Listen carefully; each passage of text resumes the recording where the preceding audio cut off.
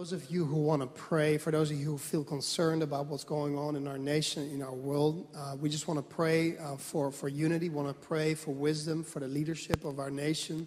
There's been too many, divisions and everything that's been happening in our country just this last 1.5 years. And it's probably been going on before that, but we just want to pray because we really believe that when we pray, God is going to hear. When we pray in agreement, touching anything, the Lord's going to provide. The Lord's going to pave a way. So, warmly invited to join us. It's Tuesday night. Starts at 8 o'clock. Doors will be open at 7:45. You actually have to register if you're on Facebook, social media. You can find the link on my accounts, basically. Probably the last post or whatever. If you can't find it, no problem. Just show up and make sure you get registered at the night here. But it's going to be a powerful night. That's what I know for sure. So be there. Right, let's pray together. Let's pray in agreement together and believe God for miracles. Hey, I'm going to get into the message. And, usually what happens when I prepare a message, it's kind of... I'm wrestling with the topic, with the scriptures and everything that I feel needs to be part of this for sometimes, up to 2-3 weeks, and it kind of comes together and then, even at the last moment it can change. So, even though Willem heard the message in the first service, it maybe turned out to be a totally different message this service. Maybe not, I don't know. It could happen, it has happened before. But, how many of you know that expression YOLO, you only live once? How many of you have heard that? Yeah? A few of you have heard that, which means, you only live once. And this is basically one of the mantras in pop culture today. It's like, hey, you live once anyway, just live it to the max, do whatever you want to do, just ruin your life, basically. And it doesn't matter anyway because, we're all going to die. The whole world's going to fall apart anyway. Right? So that's really what YOLO is about. There's some truth to it because you only do live once. And it's up to us to decide on this side of eternity whether we want to live eternity with God, right? And so we can surrender our lives to Jesus. And then when we actually surrender our lives to King Jesus, the life that we have right now becomes eternal life, obviously without the pain and the suffering and the heartache and the sickness and stuff that we can still experience in this side of eternity. It's going to be all made new, but it's the life we have right now as children of God that will, basically persist for eternity. That's one thing to look at it. There's another way to look at it and actually to say like, hey, well, yes, there's one life you have right here and it's going to end. There's going to be, some moment you're going to die. And then you have a new life, a totally renewed life from the moment you basically die in this life and are resurrected to new life. There's two ways to look at it. I don't really care how you look at it, but the fact is we have to steward the life we have on this side of eternity well. And that's what this whole sermon series is about. Today is the last one in this series, One Life. We have one life. The Lord gave us one life, and we need to live it in a way that really reflects Him well, that really, we really represent Him well through our life, and that we actually, do everything we can to make God's name great in our life today. And it's all about living a life that's committed, that's fully committed to Him. It's like, when you look at the Word of God, when you look at the Bible, there's really no way to live a life that's like half-hearted. That is like, well, I kind of serve God, on Sunday, that 1 hour in church, and then the rest of life the rest of my week I do what I want. There's really no place for that in Scripture. Basically when you look at Scripture the way it's supposed to be read, it's all about being a radical follower of Jesus. To really be on fire for God, to really live a life that is totally given over to Him. That's really what it's about. And I had to think of the Apostle Paul. The Apostle Paul is probably one of the primary, writers of the New Testament. A big part of the New Testament came from him. He was this great Jewish thinker who started following Jesus at some point in his life. But you got to understand that the Apostle Paul, he was a radical guy beforehand. He did everything he could to actually persecute Christians, to persecute people who are following Jesus as the Messiah. He didn't want to have anything to do with them. He even went so far that he traveled from Jerusalem all the way to Damascus, the city of Damascus, to persecute Christians and make sure that they would basically disavow their loyalty to Jesus. That was his plan. And he was pretty successful at it. He actually had some people put to death, and there's so many other things. But on his way to Damascus, the Lord appears to him. Basically in a vision. He sees Jesus. There are some paintings about the scene that happened here in Scripture. And, you often see Paul riding on a horse. To be honest, that's nowhere in Scripture. It doesn't even say he was riding a mule or a donkey or anything like that. No, it just said that he was there going from Jerusalem to Damascus. So Paul's on his way, has an encounter with Jesus, and it turns his life upside down. It's like he's a changed man. He was the most radical, most vocal persecutor of the church up to that moment. And then from that moment onwards, he became the most radical promoter of the Christian faith. That's really what happened. I mean, God can do miracles in people's lives. When you see the story of Paul, man, people that are he's almost like an IS terrorist. But the Lord, appears to him and his life changes. If God can do it with Paul, he could do it with your friend or your colleague or whoever else in your life that you think can never be, that can really never become a Christian. Of course God can do it. Of course the Lord can appear to them as well. If he did it to Paul, he could do it to that person as well. So I want to go with you to 2 Corinthians chapter 5, verse 14 and 15, because those are the words of Paul that show you how radical he was in following Jesus. But let's first pray. God, we come to you. We thank you for your word. We thank you for the great example of the Apostle Paul and how you changed his life around, Lord. And God, we pray, Lord, that whatever we're going to read today, that it will sink deeply in our hearts and that it will change our lives as well and make us promoters of the Christian faith, of the message of Jesus, of the gospel as well in our day and age. In Jesus' name we pray. Amen. Now here's Paul talking.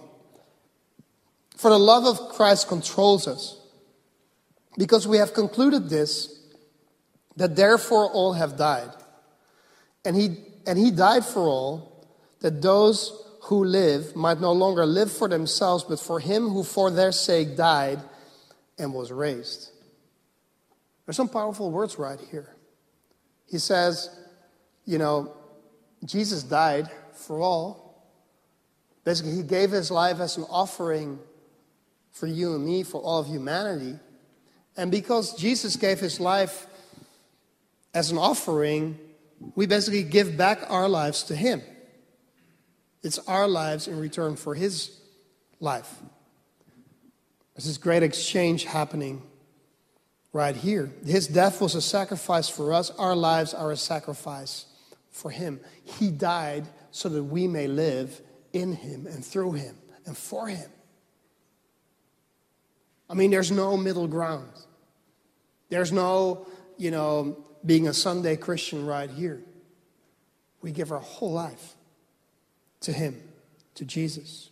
In Jesus' own words, Luke 9, verse 23 and 24, and he said to all, if anyone would come after me, let him deny himself and take up his cross daily and follow me. For whoever would save his life will lose it, and whoever loses his life for my sake will save it. In other words, it's better to lose your life right now and to actually gain it than to think you have your life and you can hold on to your life and to lose it anyway. It's better to make the decision right now Because you're going to lose your life anyway if you don't give it to him fully. It's interesting to see the words that the Apostle Paul is using right here. I mean, it starts out with, you got to deny yourself. In other words, you got to disown yourself. You got to refuse. You got to say no to your flesh. You got to say no to your old nature, to the things that you used to do. I know, but every January we start the year with fasting. How many of you are looking forward to that? Okay, those are the spiritual people right here. People like me, who are not so spiritual, hate it because my flesh says, I want food. I need food. And if I'm not getting it, I start to feel cold. I mean, it's the worst time of the year to fast. The month of January, right? Because it's always too cold and you're getting even colder. And then, I'm always thinking, why don't we do this in summer? But then I'm like, hey, we're going to miss out on those barbecues. That's not a good choice either. So let's keep it in January then, right? But denying yourself, fasting is a great way to deny your flesh the food that you so much want to have. I know. I used to be a smoker. That's a long time ago. That wasn't like last month or something. That was a long time ago. All right, hear me. I don't want this to be in the newspaper. Pastor Sebastian smoking cigarettes or anything. No. This is 1995. This is some of you weren't even born. And I remember, when I just gave my life to Christ. I knew that, smoking probably wasn't the best thing to do. It's not like you're losing your salvation over it, don't get me wrong here, but it's just not a good thing to do. It's like you're destroying your body, right? But when you stop it, when you stop smoking, you're denying yourself something, right? You're denying the all that stuff that's in that cigarette, the nicotine and all that stuff that your body so craves for. You're denying yourself something. And this goes even further when Jesus says, deny yourself.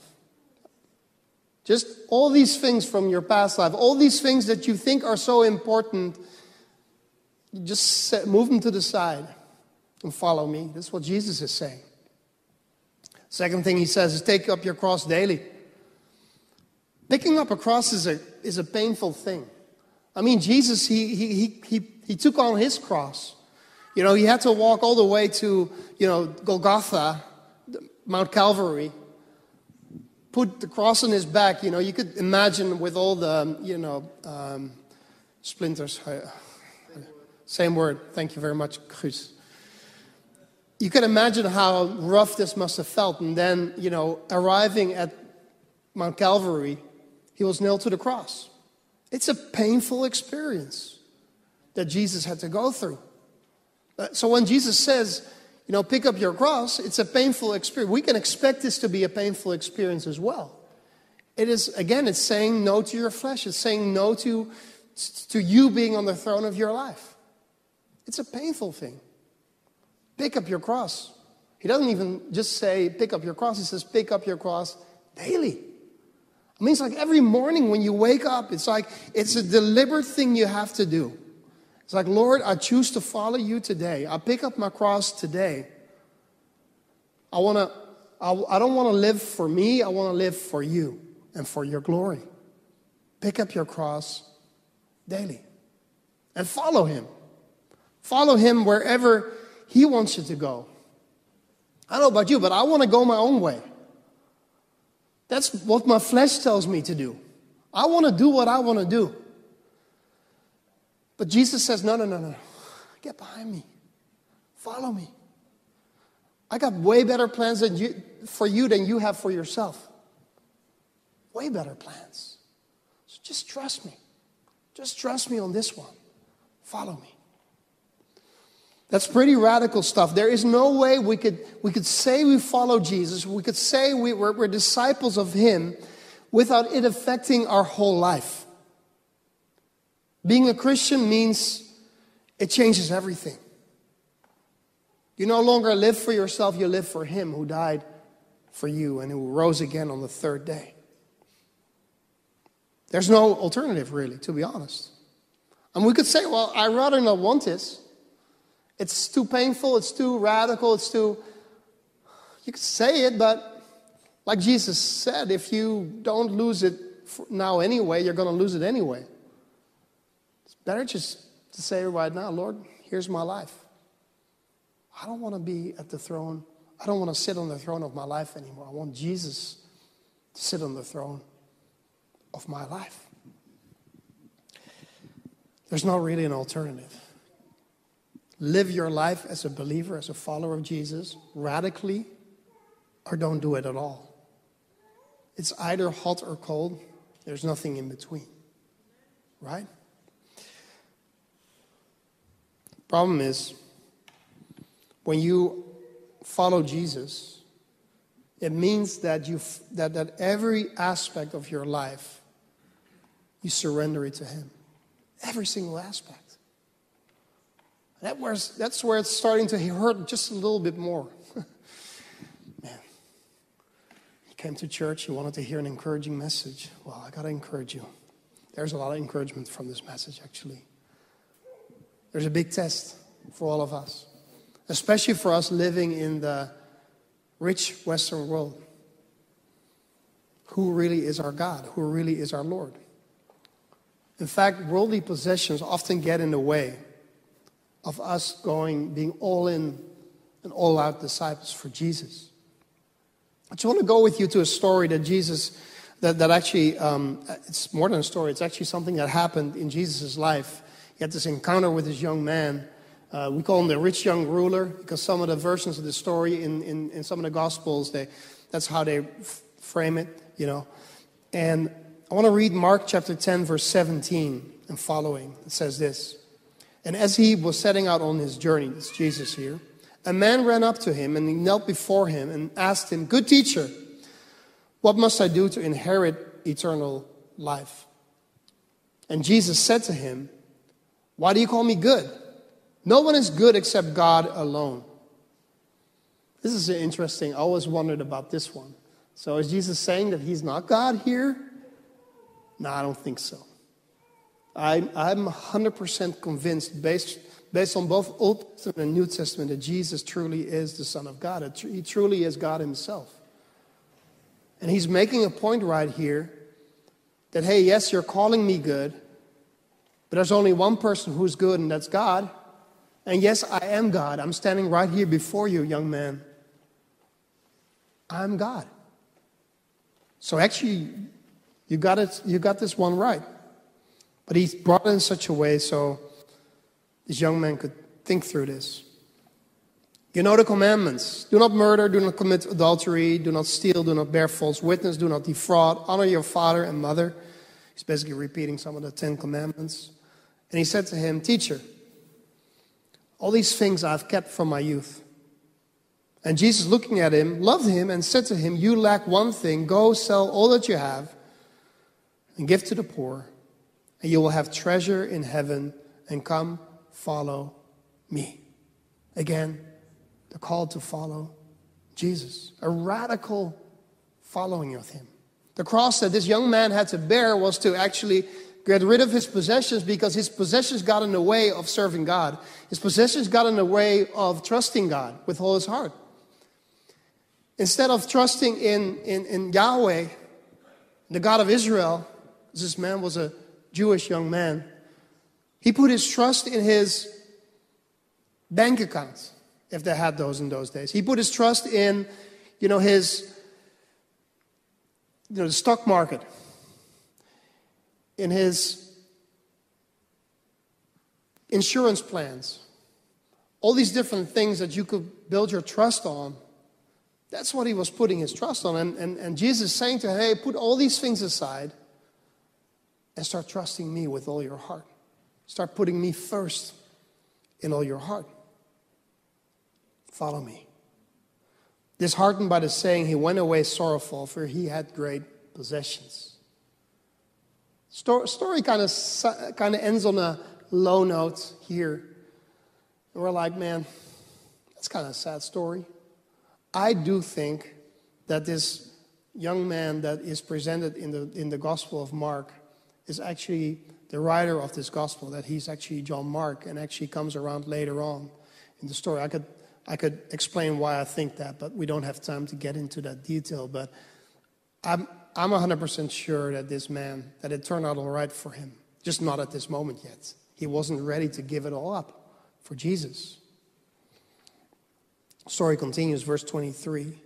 And Jesus looked around and said to his disciples, how difficult it will be for those who have wealth to enter the kingdom of God. And the disciples were amazed at his words. But Jesus said to them again, children, how difficult it is to enter the kingdom of God. It is easier for a camel to go through the eye of a needle than for a rich person to enter the kingdom of God. And they were exceedingly astonished and said to him, then who can be saved? Jesus looked at them and said, with man it is impossible, but not with God. For all things are possible with God.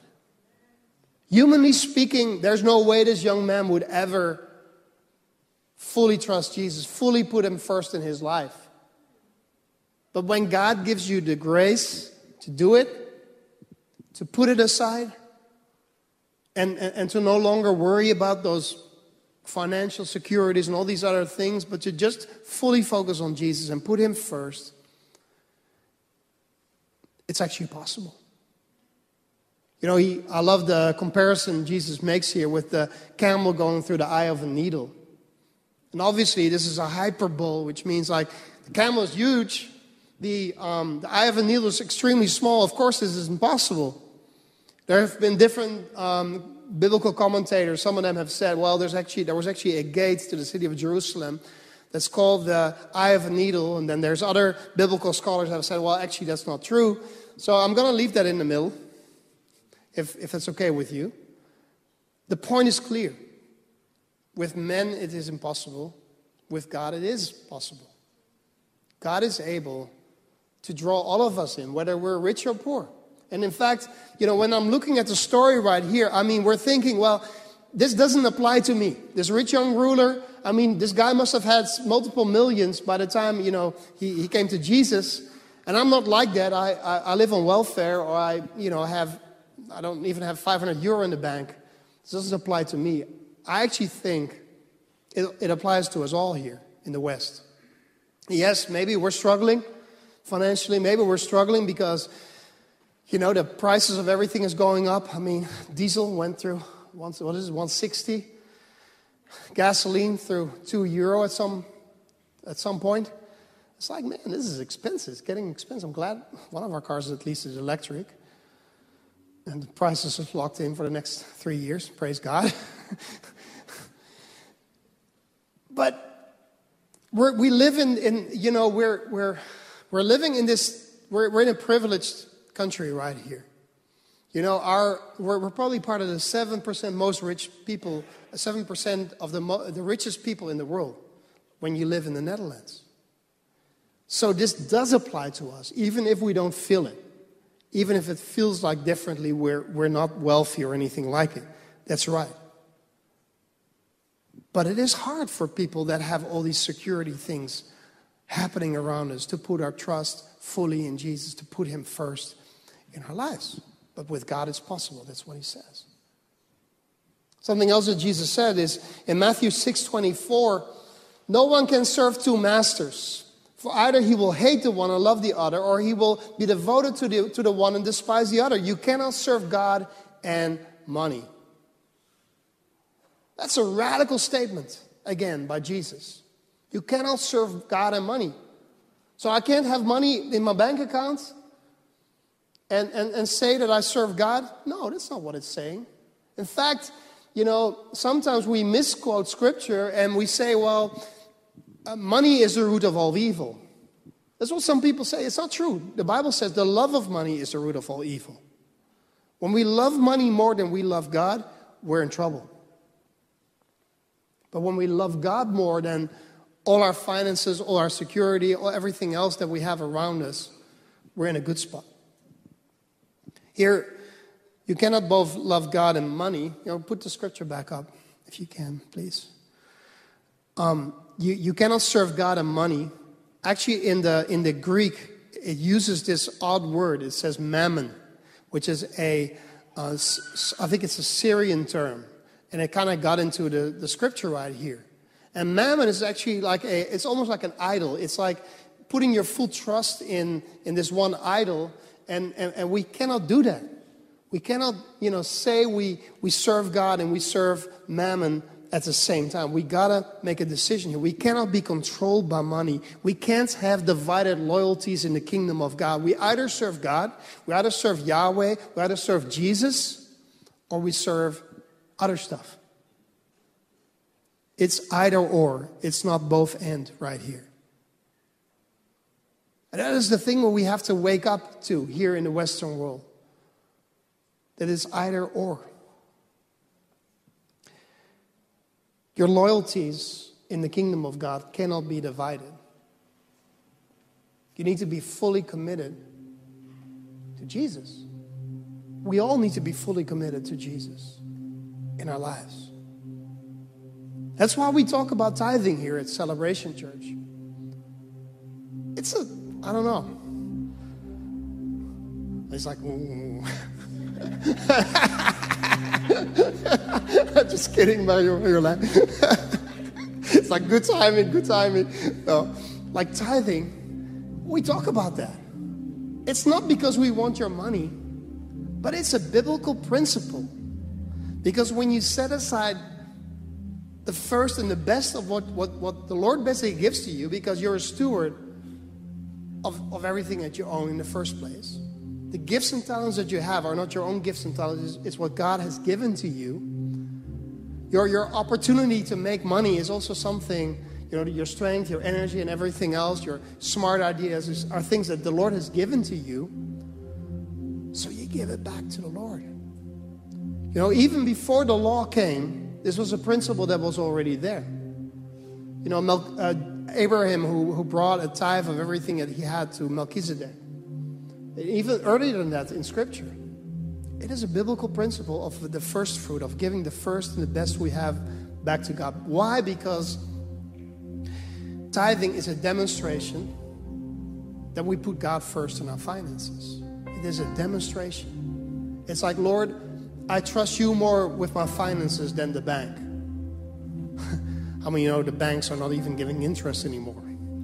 So it's a way better eternal investment to actually give back to the Lord. Because I really believe, and this is something that my wife and I have experienced in our own lives, and I know many of you have experienced this as well, that once you start tithing, once you start giving back to the Lord, He actually takes care for you. He takes care of your finances. Doesn't mean that you always will have like when I give 10 euro, He's going to give me 100 euro in return. God is not a slot machine, right? But He does stick up for you. He does look out for you when you put Him first in your finances. So that's all we're trying to say. That's all we're trying to say here. Demonstrate that Jesus really is king over this part of your life. Last week, it's like I hit the jackpot. Last week I had to talk about sex. If you weren't here, you got to look it up. It's on YouTube. And this week, I'm talking about money. It's like the two difficult topics, right? Thank you so much, team. No worries. I actually placed myself on the calendar for the difficult topic. I like doing these.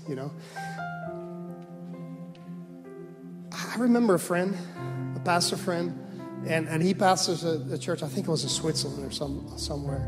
A lot of young people there. And he said this interesting statement. When young people come to the Lord, when they get saved, when they repent, basically everything in their lives, they give it over to Him, except for two things. Those come last. Their underwear and their wallet. Because those things are so close to our hearts, our sex life, but also our financial life, that it's sometimes so hard to give it up and to give it to the Lord and to trust the Lord that He has a better way for us. But He's calling us also with those difficult areas, sex and money, to also trust Him fully. And to say, Lord, Here's my sex life. Here's my financial life. Here's my bank account. Here's my whatever. Cryptocurrency. That wasn't supposed to be a joke, but I'm glad you're laughing. No, I'm laughing. Oh, man. It's true. Let's give it back to Him. Every area. You know, when Jesus is Lord over our lives, He's Lord over every single corner of our lives. Right? And that is really, you know, our desire is to actually help you get to that place. To get to the place of total surrender to the Lord. You know, I remember about 2 years ago, this is actually 2.5 years ago, I was in Jacksonville, Florida. That's where one of our Celebration Church locations is. And there's a revival going on, and amazing things are happening. God is moving in a powerful way. And we were supposed to, Vince was with me on this one. And we're supposed to go to this conference. And in the morning, before anything even happened, it's like the Lord speaks to me. And He reminds me of this story that Jesus told. There's actually just one verse in Scripture, Matthew 13:44. You can put it up on the Scripture, on the screen. The kingdom of heaven is like a treasure that a man discovered hidden in a field. In his excitement, he hid it again, and he sold everything he owned to get enough money to buy the field. And the Lord said to me, "You're the man. You are that man." It applies to you, but I believe it doesn't only apply to me, it applies to all of us in this room. How valuable is the kingdom of God to you? How valuable is the gospel of the kingdom, the good news of Jesus and His kingdom to you and to me?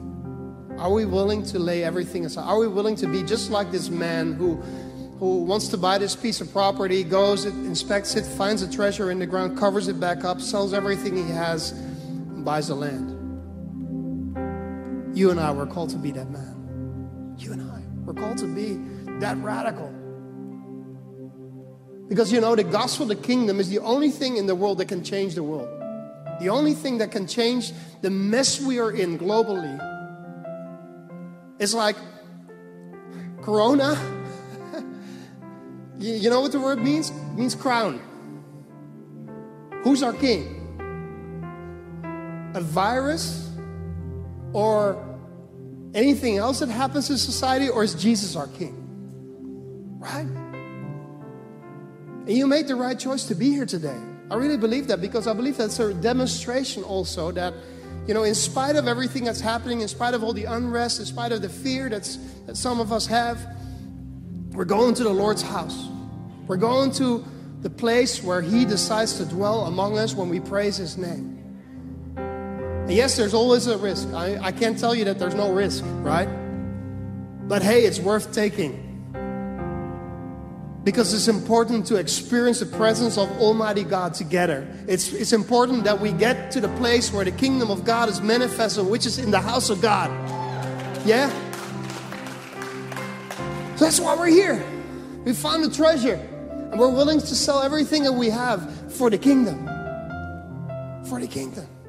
Because if it can change your life, if it can change my life, it can change the life of your friend. It can change the life of your colleague, your neighbor, anybody else who is far away from the Lord at this moment. It's the only power that can change things. You know, riots, Rotterdam, nothing will change that sort of stuff. The only thing that will change what's going on is King Jesus living in people's hearts. Right? For everyone and anyone. He needs to be king. He needs to be Lord of our lives. It's the gospel of the kingdom. The good news of the kingdom. Maybe we could all stand in the presence of the Lord. The worship team can get back up on the platform.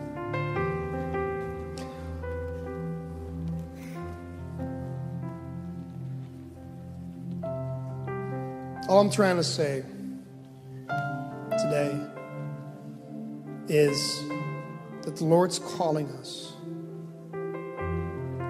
to leave everything behind, to set everything aside that is not supposed to be number one in our lives. It's not supposed to be, that's not supposed to have the life, the place in our lives that it's having at the moment. We surrender it all. We place Jesus first. Jesus said in Matthew 6:33, seek first. Everybody say, seek first. Seek first the kingdom of God and His righteousness. And all these things will be added to you. Jesus said this in the context of, the Gentiles and people that are running around like crazy people because they want to get this bit of security. They want to make sure they have everything they need for themselves.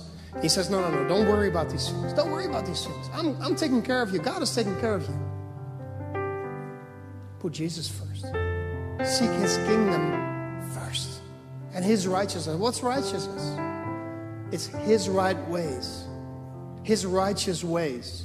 I mean, if the world needs something now more than anything else, with all the corruption, everything else that's going on around us, it's God's righteous ways. And we can pray for that. That's what we pray when we pray the Lord's Prayer. Your kingdom come, your will be done on earth as it is in heaven. And we got to pray for the kingdom to come, for the kingdom to be manifested. But it starts out with the house of God. It starts out, with us as God's family gathering together, living out according to His right ways. And we represent Him to the world around us. So that His righteous ways will become visible in the world around us. That's what God wants. That's what Jesus wants. But we need each other. We need to be the family of God. Filled with the Spirit. Led by the Spirit, driven by the Spirit into those dark places in the world around us. So that those that have no hope will see the hope that is in you.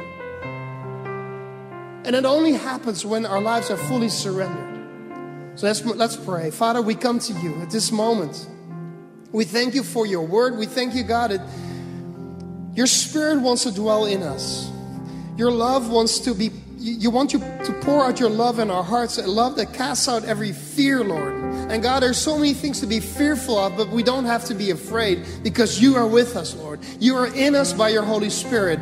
And your Son died for us on the cross, and He's now seated at the right hand of glory. He's the King, and He's coming back, Lord. And we thank you, God, that Jesus is coming back, that He will put everything right that is wrong at this moment. But God, we want to work for you. We want to not only pray, we want to see your righteous ways become manifested in the world around us, Lord. But Jesus, help us to put you first in every area of our lives. Whether it be our sex life, whether it be our financial life, whether it be our relationships, our careers, whatever, God. We just want to lay it aside and give it back to you, God. And make you the number one person in our lives. We crown you as King, Jesus. We crown you as our King in our lives, in our families, in this church, so that you can become visible in the world around us. In Jesus' name we pray. And everybody says, amen. Let's give the Lord some praise.